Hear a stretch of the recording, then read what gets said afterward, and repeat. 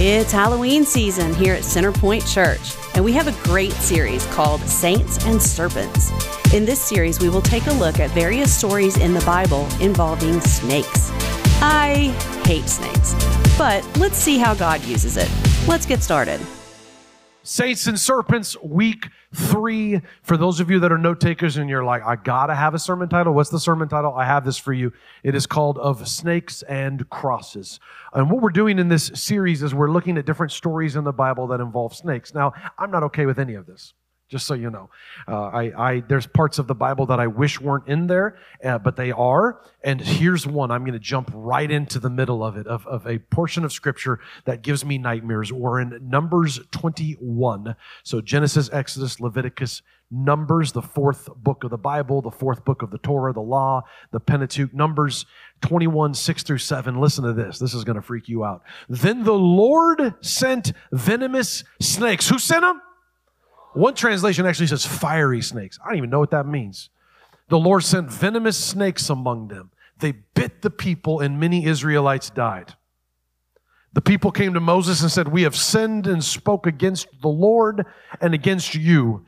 Pray that the Lord will take the snakes away from us." And Moses prayed for the people. They complained, and God sent snakes to bite them. Remind your kids that next time you're on a road trip. And I'm going to remind you that next time you complain. The Lord sent the snakes. Now, it's my favorite time.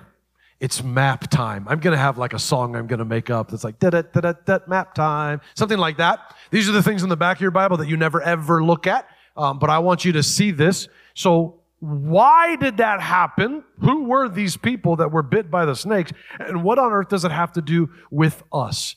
So I want to show you, this is a map of where the Israelites went. So the Israelites were enslaved by the Egyptians. They get free from that. And now they're on a 40-year journey to the promised land. How many years?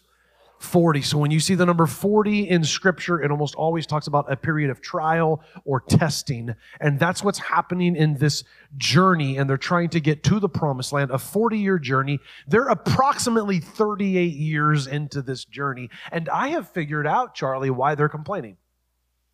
Because they've been living in a tent for 38 years.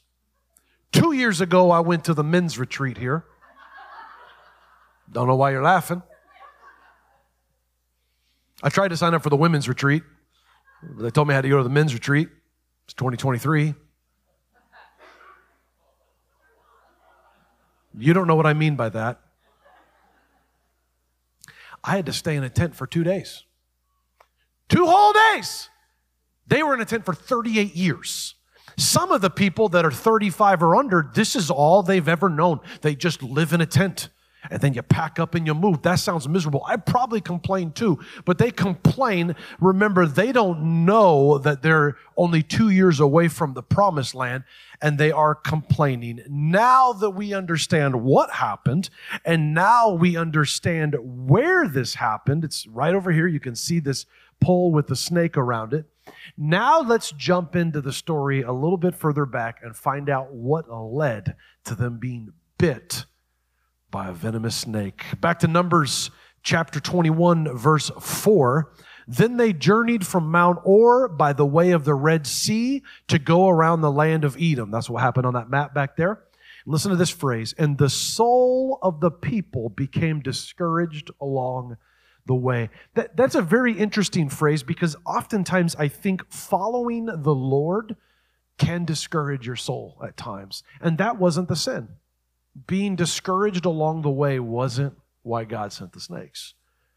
Sometimes standing up for the right things, sometimes following the Lord, sometimes standing for faith in a culture of compromise, it wears on you. And sometimes your soul can become discouraged, even when you're following the Lord. But that wasn't what was wrong. Here's what was wrong. Verse 5. And the people spoke against God and against Moses. Why have you brought us out of Egypt to die in the wilderness? For there is no food and no water, and our soul loathes this worthless bread. I want you to really look at those last two words, worthless bread. That's out of KJV. Some of your Bible's translations call it miserable food or horrible manna. I want to talk for a moment about worthless bread, because this is going to show you the tendency of the heart of man. So this is the manna, this is the bread that God is dropping to them to sustain them along their journey. He's feeding them for free. It's probably like a basket of rolls from O'Charlie's just there. And at first, it was such a blessing. Thank you, Lord, for this. You are providing. And in time, the blessings of God became mundane, monotonous, and even discarded as now we don't even want it. And you may say that that's not you. Well, let's talk about us for a minute. I remember a few years ago, well, more than a few years ago at this point, my wife and I were having a lot of difficulty conceiving our first child, and that's a tough journey if you've ever been through it or are going through it. And there's a lot of issues with faith and trusting God, and then we were just begging God, just give us a child, man. We just want to have a kid, man. Lord, like, we'll raise it right. Just give us a child. And then all of a sudden we got pregnant. By we, I mean her. And then like 6 months later, my prayer shifted.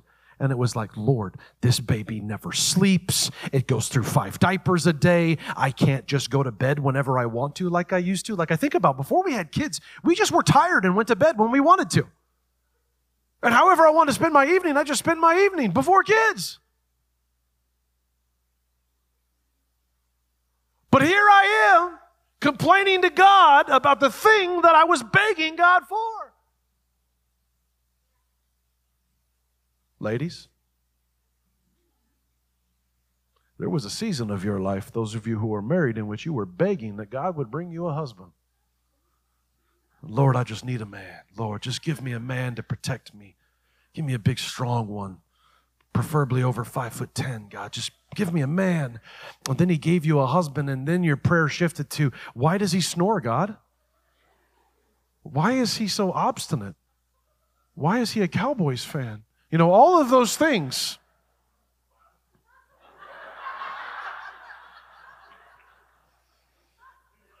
What you once begged for, God gave you, and the blessings turned to worthless bread. In 2002, 2003, somewhere around there, I went to China, and I taught American culture at a high school to juniors in high school in China. And the real reason that I went there was that we were smuggling Bibles in across the border, and I would go there and develop a relationship with about 10 or 15 high schoolers. And then after we have had a friendship and a mentorship, I would give them a Bible. This is, at the time, a very communist government, still is, but it was really, really shut down for the gospel. This was when the internet was in its infancy, really, where we only had AOL, which is interesting because Steve Hines still uses an AOL email address. You've got mail, which you should mock him and judge him for. But we go there, and I remember there was one young man named Alex. And by the way, the reason that you give a Bible, at least in a collectivist culture, only within the context of a relationship is because if it's something that is that precious to you, according to their culture, it shouldn't just be thrown in people's faces. It should only be shared within a context of relationship, which is interesting. And so after about a month, I gave him a Bible, and he took it and he opened it almost immediately, and he starts reading it out loud. And I'm like, Alex. His name wasn't Alex, but he told me to call him Alex out of a favor to me. And I was like, you get to keep it, like I'm giving it to you. And he goes, oh, I know, but it's probably going to be taken away from me pretty soon, so I'm trying to read and memorize as much of it as I possibly can before it gets taken away. And you and I have access to the living Word of God, and it has become worthless bread in some of our homes. What was meant to sustain us, we get used to over time. The good news becomes monotonous, becomes old news. I want to show you where we know that this bread was manna and what its purpose was. So we're going to bump to Deuteronomy. It's the book of the Bible that you never read. Deuteronomy chapter 8, verse 1. This is where it shows us what the bread is for. Listen to this. Be careful to follow every command I am giving you today, so that you may live and increase and may enter and possess the land the Lord promised an oath to your ancestors. Remember how the Lord your God led you in all the way of the wilderness these 40 years. Why?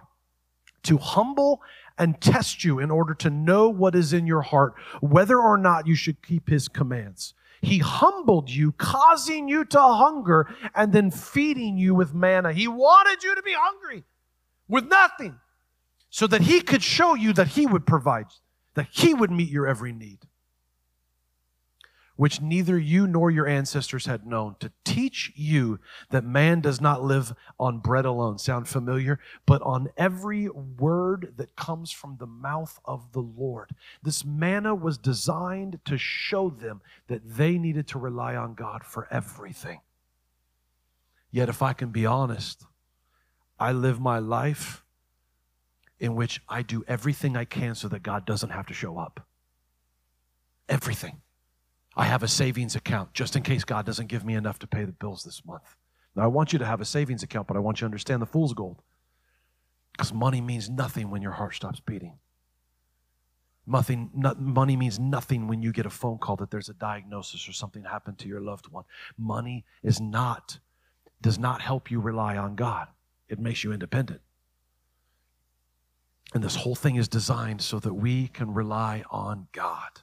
So, let's go back to where we started. Numbers 21, verse 6. So the Lord sent poisonous snakes among the people, and many were bitten and died. Is there anybody in here that's like comfortable enough to admit that they're scared to death of snakes? Like, I am scared to death. You are? Come here, Caden. No, you can just come up to the front right here. Scared to death of snakes? Dude, I have a live one right here.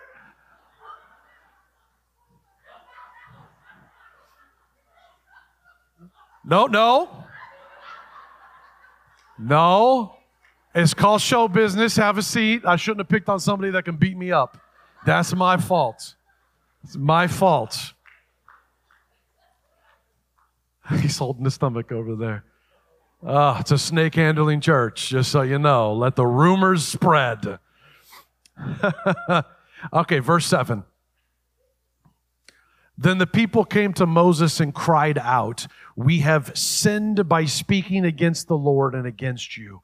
Pray that the Lord will take away the snakes." I want you to underline that phrase. We're going to come back to it. Pray that the Lord will take away the snakes. So Moses prayed for the people. Then the Lord told him, "Make a replica of the poisonous snake and attach it to a pole. All who are bitten will live if they simply look at it." So Moses made a snake out of bronze and attached it to a pole. Then anyone who was bitten by the snake could look at the bronze snake and be healed. I want to go back to what we talked about just a minute ago. They were praying that God would take the snakes away. It's a very limited prayer. Just take us out of this situation, and God didn't take the snakes away. What did he say? He said, I'm going to do better than that. I'm going to pray for a way for you to be healed. Listen to this. I'm talking to some of you right now. If we just prayed for the snakes to be taken away and God took away the snakes, what would happen is you would get used to your life without snakes, without difficulty. And in time, because it's the human tendency, we would forget the blessings of God. Some of you have forgotten the prayers that God answered of yours a long time ago. You forgot all about them. You forgot about how God was there for you during that difficult season where you had nobody but him, and then you just got used to it in time. So they said, take the snakes away from us, and he did not. Not because the snakes are there, but I'm going to do something even better. I'm going to provide a pathway to healing. Some of you are praying, God, take this diagnosis away from me. God, help me to not feel this way anymore. God, heal me of this. And God's saying, I'm choosing not to. But I'm going to do something even better than just taking that away. I'm going to provide you eternity where you will never have to deal with it again. Oh, we just want the snakes taken away, and God can do something better than you can even imagine. Now, if you've been here for a while, some of you are brand new, and you're about to learn a lesson. Some of you have been here for a couple of weeks, and you're starting to catch a trend. Some of you have been here for a long time. Some of you have been here for a really, really, really long time. I didn't mention any names. And here's what you're about to learn. Is I got some great sermon props, baby. And I have a doozy for you today. Check this out.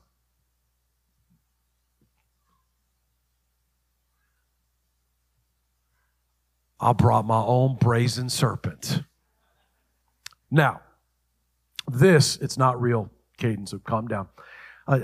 This right here is a very cheap knockoff replica of what it would have looked like. It made a bronze pole with a bronze snake attached to it.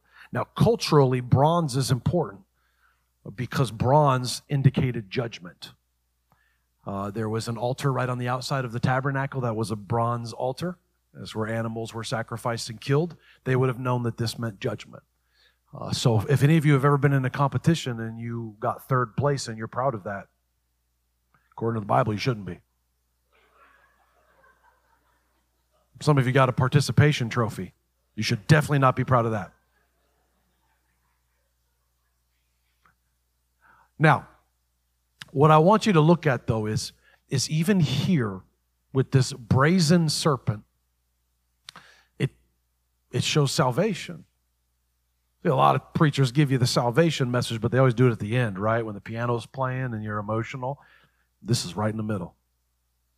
What is salvation? The first thing is the people cried out and said, we have sinned. We have done wrong. That's called repentance. Super unpopular in the church to talk about that the first step of salvation is to admit that you're a sinner, that you are imperfect, that you messed up, that you deserve hell. You do. And so do I. So they repent. We've done wrong. We've sinned against you. Then they recognized faith, which is if I look at this, I will be healed. So it goes, if I cry out to God and admit I have sinned, what Jesus did on the cross will bring me healing. His blood will be sufficient. That's salvation. Now, we're going to see this in a few minutes of where this shows up in the New Testament. But I wanted you to have the visual of this. Now, we're going to come back to this in just a moment. I want to show you a very random part of Scripture in which this bronze pole with the bronze serpent shows up. And it really doesn't have much to do with this story, but it shows up another time in Scripture, and I think it shows the human tendency of man. I want you to see this. We're going to be in 2 Kings, just real quickly, 18, verses 1 through 4. It's basically talking about King Hezekiah and Elah, and it's talking about what they did when they took over as king. And it's something that you kind of skip over and don't pay much attention to unless you connect it to this story from Numbers. In the third year of Hoshea, Elah, king of Israel, Hezekiah, son of Ahaz, king of Judah, began to reign. He was 25 years old when he became king, and he reigned in Jerusalem for 29 years. His mother's name was Abijah, daughter of Zechariah. And he did what was right in the eyes of the Lord, just as his father David had done. Now, here's the part that we set all of that up for this. He removed the high places, smashed the sacred stones, and cut down the Asherah poles. He broke into pieces the bronze snake that Moses had made. Why would he do that? It tells us. For up to that time, the Israelites had been burning incense to it. The tendency of man is to take something that God did and then turn it into an algorithm for you and I for salvation. That's what they did. They took something that God created as a symbol of what he was going to do, and they started worshiping that thing. It's the tendency of man. Now, God can do whatever he wants. He's God. But I think so far, and my guess will be that we will never find the Ark of the Covenant. Why? Because man will start to worship it.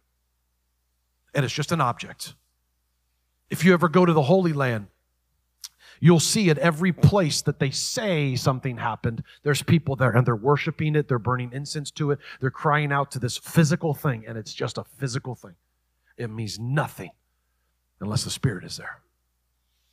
And so we see that they are worshiping this. Now, why would man do that? Here's why, I think. It's because deep down we actually like religion.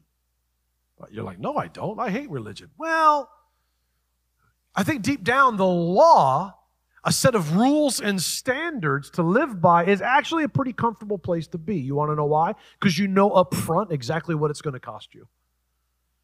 And so, like, I wish sometimes in the Bible, maybe you do too, that he just said, hey, this is what your attendance is to have God love you. If you just show up this percentage of church, God's going to be pleased with you. Like, here it is. Because you're like, bro, it's 85%. I've already been there for 86%. We could take the rest of the month off. Like, there's some comfort in that. Or, hey, what's the minimum amount that I have to give financially to the church for God to be pleased with me? Just tell me what that is so I can do that, because that's comfortable, right? Or how many hours do I have to volunteer? Because that's what we want. It's comfortable. But the bad part is Jesus says, I want everything. And I want all of it. And that part's uncomfortable, because what if he asks you to do?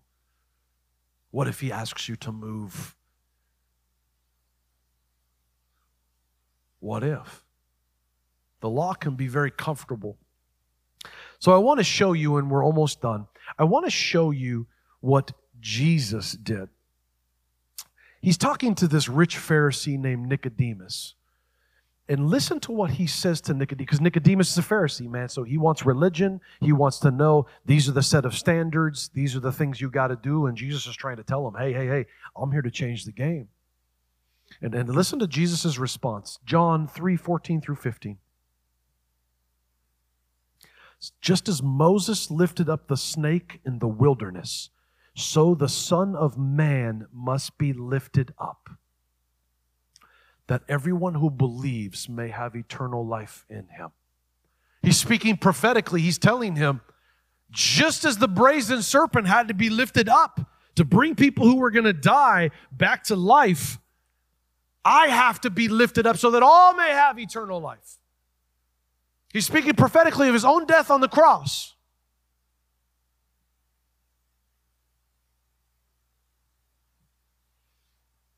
This is weird, because why then do we continue to look for things that are going to heal us from the wounds that we have that are anything other than Jesus?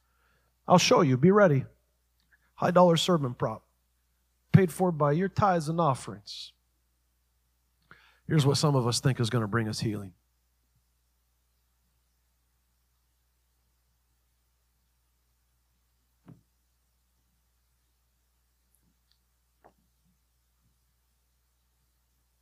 I'm going to step on some of your toes a little bit, but you can't leave now.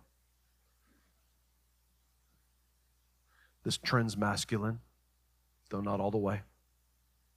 Some of you have never given to a church before because you think it's your money.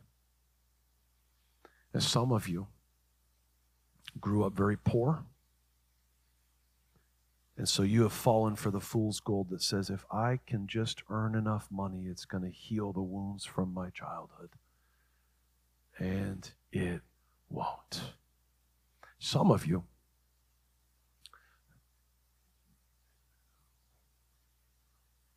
were abused, discarded, or mistreated at a young age. And I'm sorry for that. But you think if I can just make enough money, have just enough followers, have just enough people that have to say yes sir or yes ma'am to me, that if I can just get those things, it's going to prove everyone wrong that never valued me when I was young.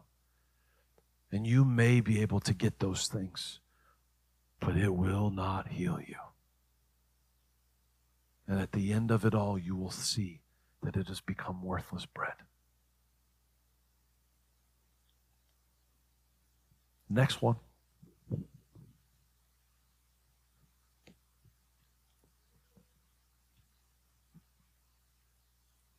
This one trends feminine, though not always.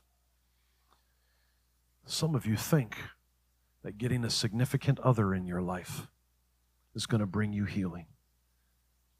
If I can just find a man who is going to treat me right, it'll validate all of the things that I hate about myself. It will heal those wounds from when I was hurt, abused, and abandoned as a kid. If I can just find a man in my life. And what happens is that you bounce from terrible relationship to terrible relationship. Because I'm going to let you in on a news flash, honey. Men are pigs.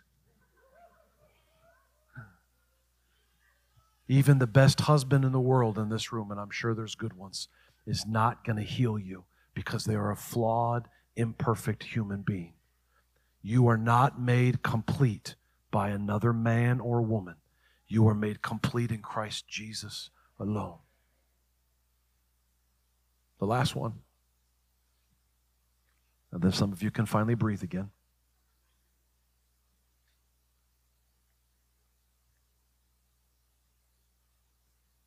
I went to the bookstore the other day, took my kids in there after they conned me out of buying them a $9 snow cone and a baseball helmet. Like, it's ice cubes chopped up. $9. I told her to come back with a San Francisco Giants helmet because that's God's baseball team. And they came back with the Red Sox one. It's like you went from heaven to hell real quick. Anyways, that wasn't in my notes. At the bookstore, I saw this area called self-help. Self-help!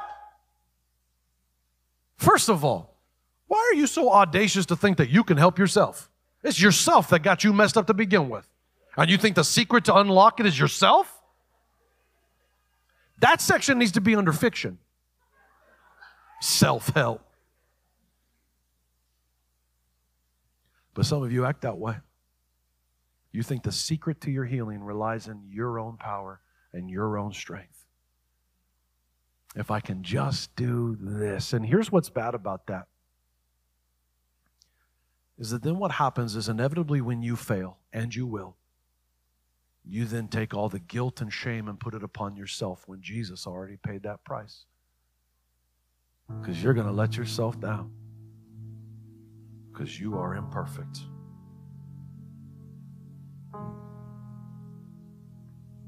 I shared this in the first service.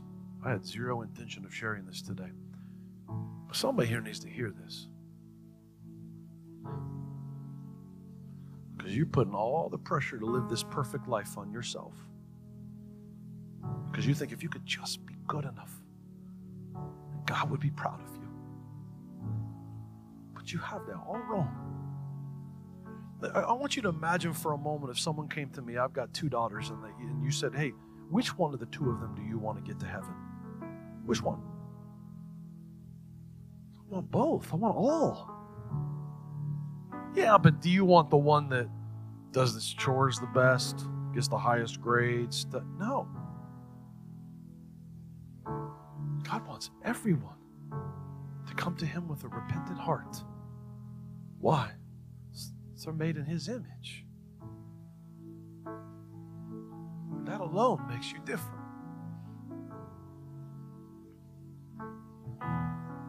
At some point, you're going to stop wondering if God is proud of you because of what you do.